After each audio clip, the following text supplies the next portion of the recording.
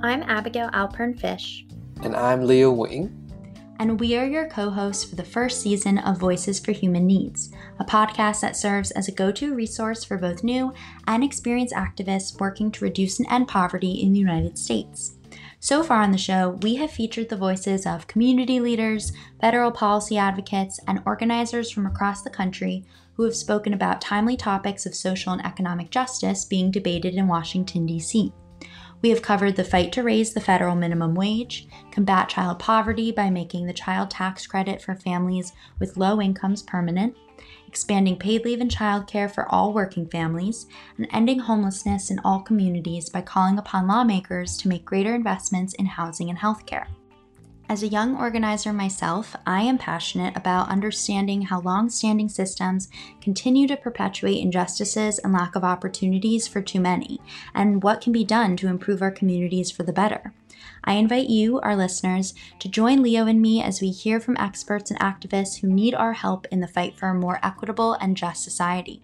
No matter your age, zip code, or background, anyone can get involved, organize their friends and family, and take action on some of the most pressing anti-poverty policy and advocacy campaigns of our time. The ongoing infrastructure bill and budget reconciliation process presents many opportunities for advocates to call on Congress to vote for an agenda that allow America to truly build back better. And long overdue immigration reform is up there on the priority list. So today, let's dive in for an episode all about this once-in-a-generation window for Congress to finally secure a pathway to citizenships for millions of undocumented immigrants in the United States. This episode, we welcome to the podcast Leah Parada, the Director of Legislative Advocacy at the Immigration Hub. Leah will share with us how she built momentum with national activists while working with partners in Congress during this budget process. Additionally, we are joined by Diana Pliego, a policy associate at the National Immigration Law Center. Diana is a DACA recipient herself and will share with us how anyone, either with lived experience or not, can become a fierce ally and advocates for dreamers and all undocumented members of our communities.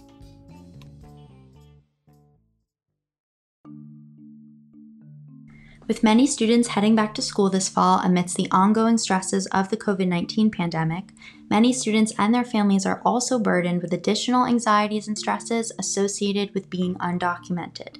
These additional challenges could include not having the proper documentation for certain opportunities, such as federal student aid, living with the fear of deportation, or dealing with anti-immigrant rhetoric often circulated in political discourse. Some programs and policies have been passed to ease the hurdles that many undocumented young people, otherwise known as Dreamers, face specifically in higher education. Beginning in June 2012, under then-President Barack Obama, the Deferred Action for Childhood Arrivals, or DACA program, began. The program provides temporary relief from deportation for eligible undocumented young adults who are brought to the U.S. as children. In addition, DACA recipients can receive renewable 2-year work permits to work legally for higher wages, access to in-state tuition in some states, and a Social Security number to complete a free application for federal student aid, or FAFSA form, which allows a DACA recipient to apply for state and college financial aid. The DACA program provides evidence of the profound benefits that legal status has for supporting the educational and professional ambitions of millions of young and talented people. But at its core, DACA is still a temporary and limited relief from deportation and has faced numerous attacks since it began.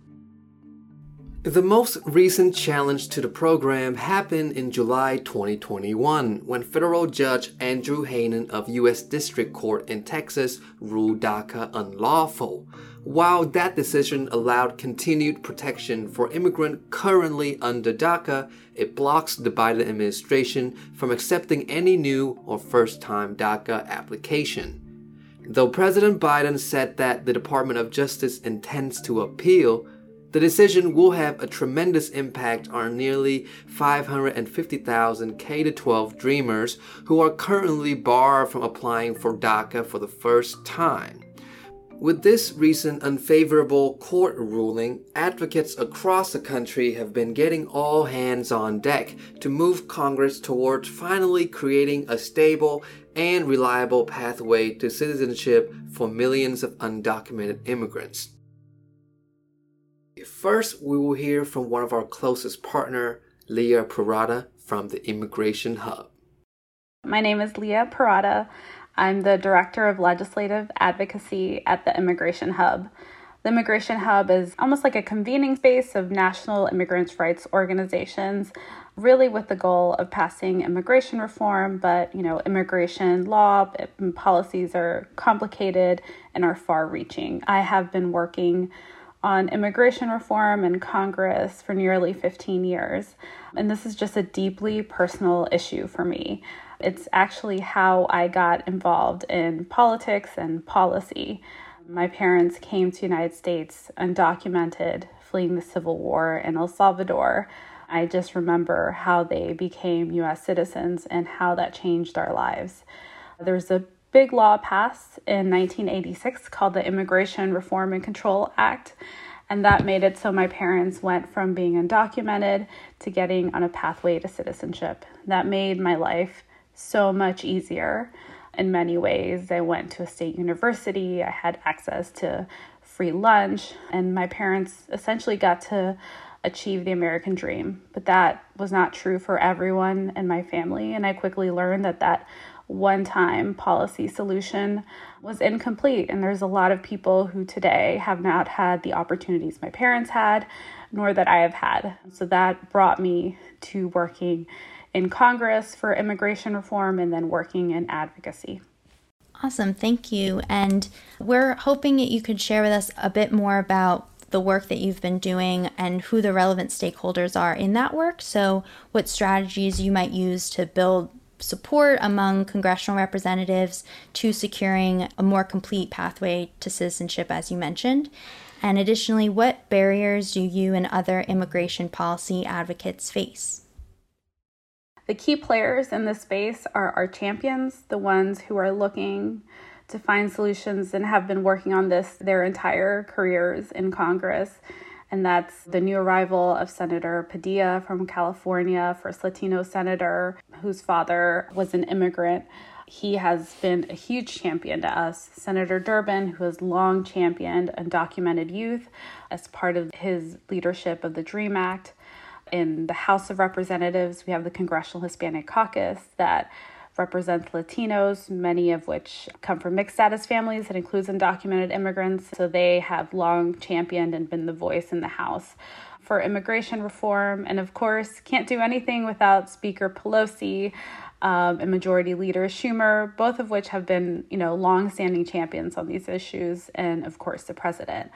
We have worked with them in many other iterations where we felt like we've been really close to achieving something. But honestly, what's different this time is that we are not sitting in a bipartisan negotiation. It took some convincing to get our champions to see that, maybe we can do this differently this time. Maybe we don't have to wait for Republicans to come around and agree with us. Unfortunately, many of the Republicans who agreed with us on immigration policies are either no longer in Congress or have changed their positions given how extreme anti-immigrant policy became in the last 4 years. While national polling finds that there is bipartisan public support for creating pathway to citizenships, negotiation in Congress have long failed to materialize. But right now, with the federal budget going through the process of reconciliation, meaning that only a simple majority of 51 votes in the Senate rather than 60 is required to pass this budget. Therefore, Democratic lawmakers have been working to include a provision in the $3.5 trillion spending package to establish a pathway to legal citizenships for almost 8 million undocumented immigrants. We're looking at a whole new landscape, trying to advance a pathway to citizenship for undocumented immigrants through a legislative tool that is held by the majority, which is reconciliation. Instead of going the traditional way of how a bill becomes a law, of getting 60 votes in the Senate and getting the votes in the House and getting it to the president, we are now on this twisting and turning journey to advance immigration reform through a process called reconciliation, which is an arcane, complicated process. But we think that it's a critical tool that offers an opportunity to finally get a pathway to citizenship for many undocumented immigrants who have waited, in many cases, over a decade. In order to be passed through the reconciliation bill, advocates and lawmakers are making the argument that creating a pathway to citizenship will indeed have a significant impact on the U.S. economy. A report by the Center for American Progress found that if Congress provides a pathway to citizenship for the nearly 11 million undocumented people in the U.S., the country's gross domestic product, or GDP, would boost by $1.7 trillion over the next 10 years and create nearly 500,000 new jobs. The provisions in the reconciliation package specifically aim to create a pathway to citizenships for the four groups: Dreamers, who were brought to the U.S. as children, farm workers, essential workers, and temporary protected status, or TPS holders, those who are unable to return to their countries of origin. Farm workers who have for a very long time, even in the midst of fires, putting food on our tables and are mostly undocumented. Those who have temporary protected status, who have been here on like a quasi-legal status for over 10 years, are one court case away from losing all protection. And other folks who have been undocumented for a long time and have been working in essential jobs throughout the pandemic. That's who we envision being those who would be eligible for a pathway to citizenship. There's a second side of the equation is once we get into the budget, we have to hammer out the details and getting the parliamentarian to agree with us. And that's, a whole other can of worms, I'd say, because there are rules that accompany going through reconciliation. There has to be a budgetary impact. There clearly is one because of the taxes paid, the fees that will be part of this process. But then there's another test that's very gray and is really up to the parliamentarian, which is called this merely incidental test, which is a budgetary impact merely incidental to the policy you're trying to enact. So what's more important? What's the story here? Is legalization a budgetary impact, or is it a massive policy change? And we'd argue that the budgetary impact of the taxes that will be generated by immigrants and their families for years to come is pretty substantial. So we would argue that it is not just merely incidental. And that's kind of the task ahead of us. On September 19th, the Senate parliamentarian ruled that the initial proposals by Democratic lawmakers to include the legalization of a pathway to citizenship for Dreamers, temporary protected status holders, and essential workers were not appropriate for inclusion in the reconciliation process. Immigration advocates across the country and in Washington, D.C. are not giving up, though, in response to the parliamentarian's ruling. Instead, advocates insist that this is still the beginning of the ongoing fight for immigration reform and will continue to work with members of Congress to explore every mechanism available to deliver a pathway to citizenship for millions of immigrants. Senate Majority Leader Chuck Schumer responded to the Senate parliamentarian's decision, noting his, quote, deep disappointment. But he also reiterated his commitment to continue fighting for a pathway to lawful status for immigrants during the budget reconciliation process. Senate Democrats have prepared alternate proposals and will be holding additional meetings with the Senate parliamentarian before the budget is voted on. You will hear more about the We Are Home campaign and specific actions you can take later in this episode, but start by visiting wearehome.us/takeaction to tell Congress and President Biden that they must use every tool available to fulfill their promises to immigrant communities. Next, we will hear from Diana Piego from the National Immigration Law Center, or NILC, whose organization mission is to protect and advance the rights of all immigrants, especially those with low incomes. Recently, a federal court in Texas ruled that the Deferred Action for Childhood Arrivals program, or DACA, was unlawful. And we're wondering, how do recent court decisions like this one impact the ongoing political debates that you're fighting and the fight for creating pathways to citizenship? Yeah, that's a great question. And thank you so much for having me. I'm really glad to be on here with both of you. I think it's really important that we're talking about this, especially in these historic times. And as I mentioned, I'm a DACA recipient, so that decision was definitely a huge blow. It was something we were waiting on for quite some time, and I'll be honest, we weren't expecting positive results. But I think what that decision highlights is that we need permanent protections. We need a permanent solution.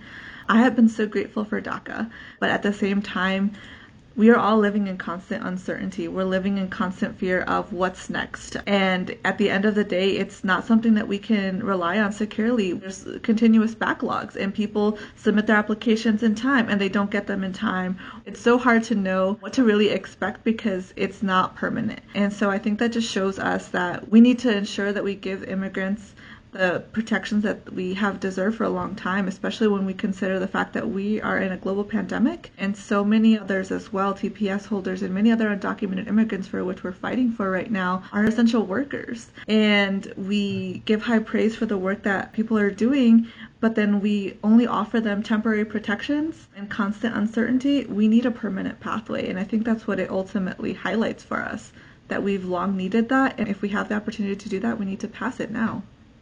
So you've shared with us that you yourself are a DACA recipient, which makes the policy work that you're doing at the National Immigration Law Center even more personal. So I'm wondering if you have any suggestions, or what would you want other DACA recipients or dreamers to know about the work that advocates are doing to create a pathway to citizenship? This question just brings me back to the time where I would follow the news very closely, but I had no idea that there was an entire world of immigration advocates who were fighting for me. This was obviously pre-DACA. This was when I was in high school, and I just constantly watching the news for updates to see if they're going to pass immigration reform, because I wanted to go to college and I wanted to have options for my future, for my career. And so what I would say to those in the DACA program, and also specifically to those who were left out, we saw that happen. I can imagine that the folks are feeling particularly defeated, probably hopeless, thinking, why should we keep fighting? Because every time we try, it doesn't work, right? What I would say to them is to know that there are so many people who are fighting for you, not just those from our own communities here giving it their all, but we have so many people who maybe aren't directly impacted, but they are also giving it their all. I'm sitting here on this podcast with allies who are doing the good work every single day, right? The Coalition on Human Needs does amazing work and does an incredible job of uplifting all of the asks that we support on immigration, and is such a wonderful partner and important voice at the table when we're talking about immigration issues, because it is a human rights issue, right? I encourage you to get involved if you haven't already. It's something that's incredibly empowering. It changed my life when I went to college and realized that I didn't have to just let this happen to me. I could do something about it, and it opened up so many doors and opportunities for me. And so I encourage everyone to just do that. Get plugged in with your community, with the organizations that are doing the great work on the ground, and get involved and be a part of the victory. So you don't just see it on the news, but you hear it firsthand when it happens because you were a part of it. How has your organization been responding to some policies leaving out families or those who are undocumented, and how should advocates respond? I think this year really showed us how immigrants are still continuously left out of things, even when immigrants in a lot of cases are part of the essential workforce that has kept the country afloat, not just during this pandemic, but long beforehand, and to the fact that we are all in this together, and that if anyone is left out, then we're not going to recover as a whole, right? We are all so interconnected. We have to take care of every single one of us. And so I just encourage people to not be afraid to be bold and to ask, like, why are we excluding people? How can we be more inclusive? How can we take gradual steps toward that bold vision? I think when you said, like, how do we react? Why are we leaving people out? We are all part of this country, and we deserve to all have that same relief. And so how do we become that? How do we live up to the values that we say we have as a country and say we want to all recover? Like, how do we do that? It's by making sure everyone is included in all of these policies. We are home. Today, as we continue to march and organize and celebrate our victories, I am here. My life, fruitful. My community, a forest. We are home in uniforms for construction, for cleaning, for serving coffee. We are home. In heels for teaching and dancing and speaking up for freedom even when it's hard. Home, even when they say we don't belong. As our nation recovers, we know that our roles are essential in the recovery. We have stood in the front lines. We are part of the healing of America. What you just heard is an excerpt from a poem and video created by undocumented artists Samantha Ramirez Herrera and Aline Mello. It is a part of the larger We Are Home campaign, a multiracial, multi-ethnic, and multi-generational coalition calling upon the Biden administration and Congress to take immediate actions on immigration reform. You can take part in actions of the We Are Home campaign, including joining events near you and calling your member of Congress at wearehome.us/takeaction. It has to be all hands on deck. Directly impacted people to the Hill, ads on TV, showing up for mobilization, days of actions, town halls, round tables, like all of the things. For us, it's, We Are Home is dedicated to all of the above strategy to get this done. What are some things that you might be hopeful for going forward regarding policy to advance the rights and opportunities for immigrants with low incomes and their families specifically?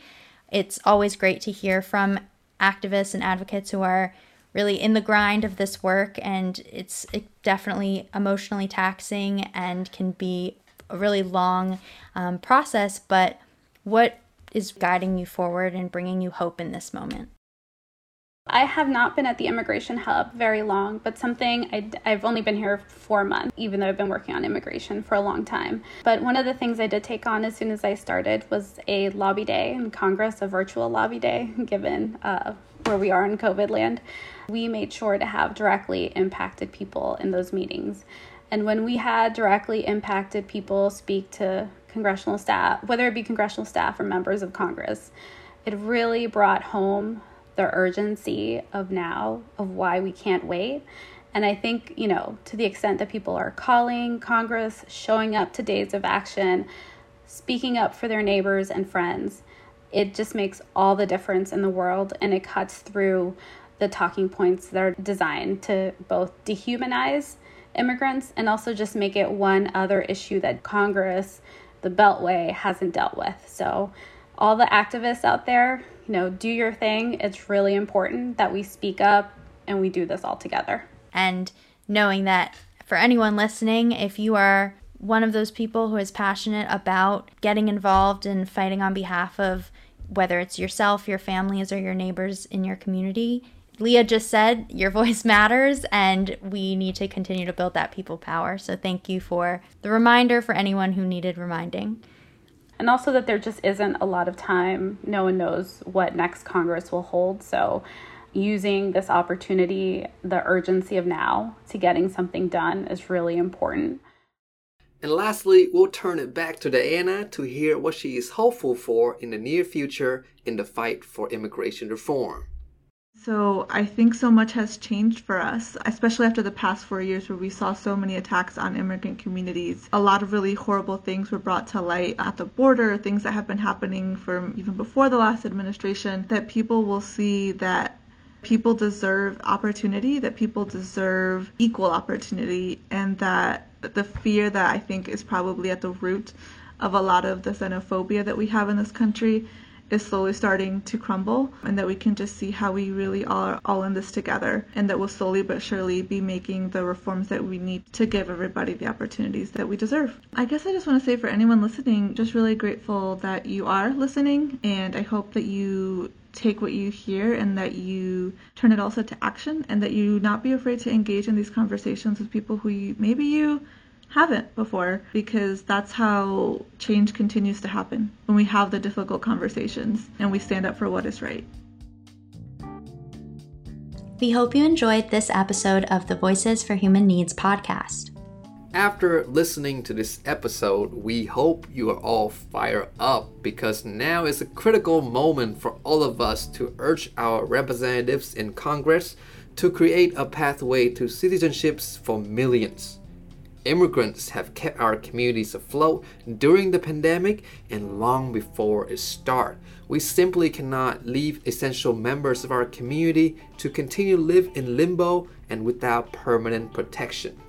One final plug to join the We Are Home campaign and tell Congress to use every tool available to them to get a pathway to citizenship done at wearehome.us/takeaction.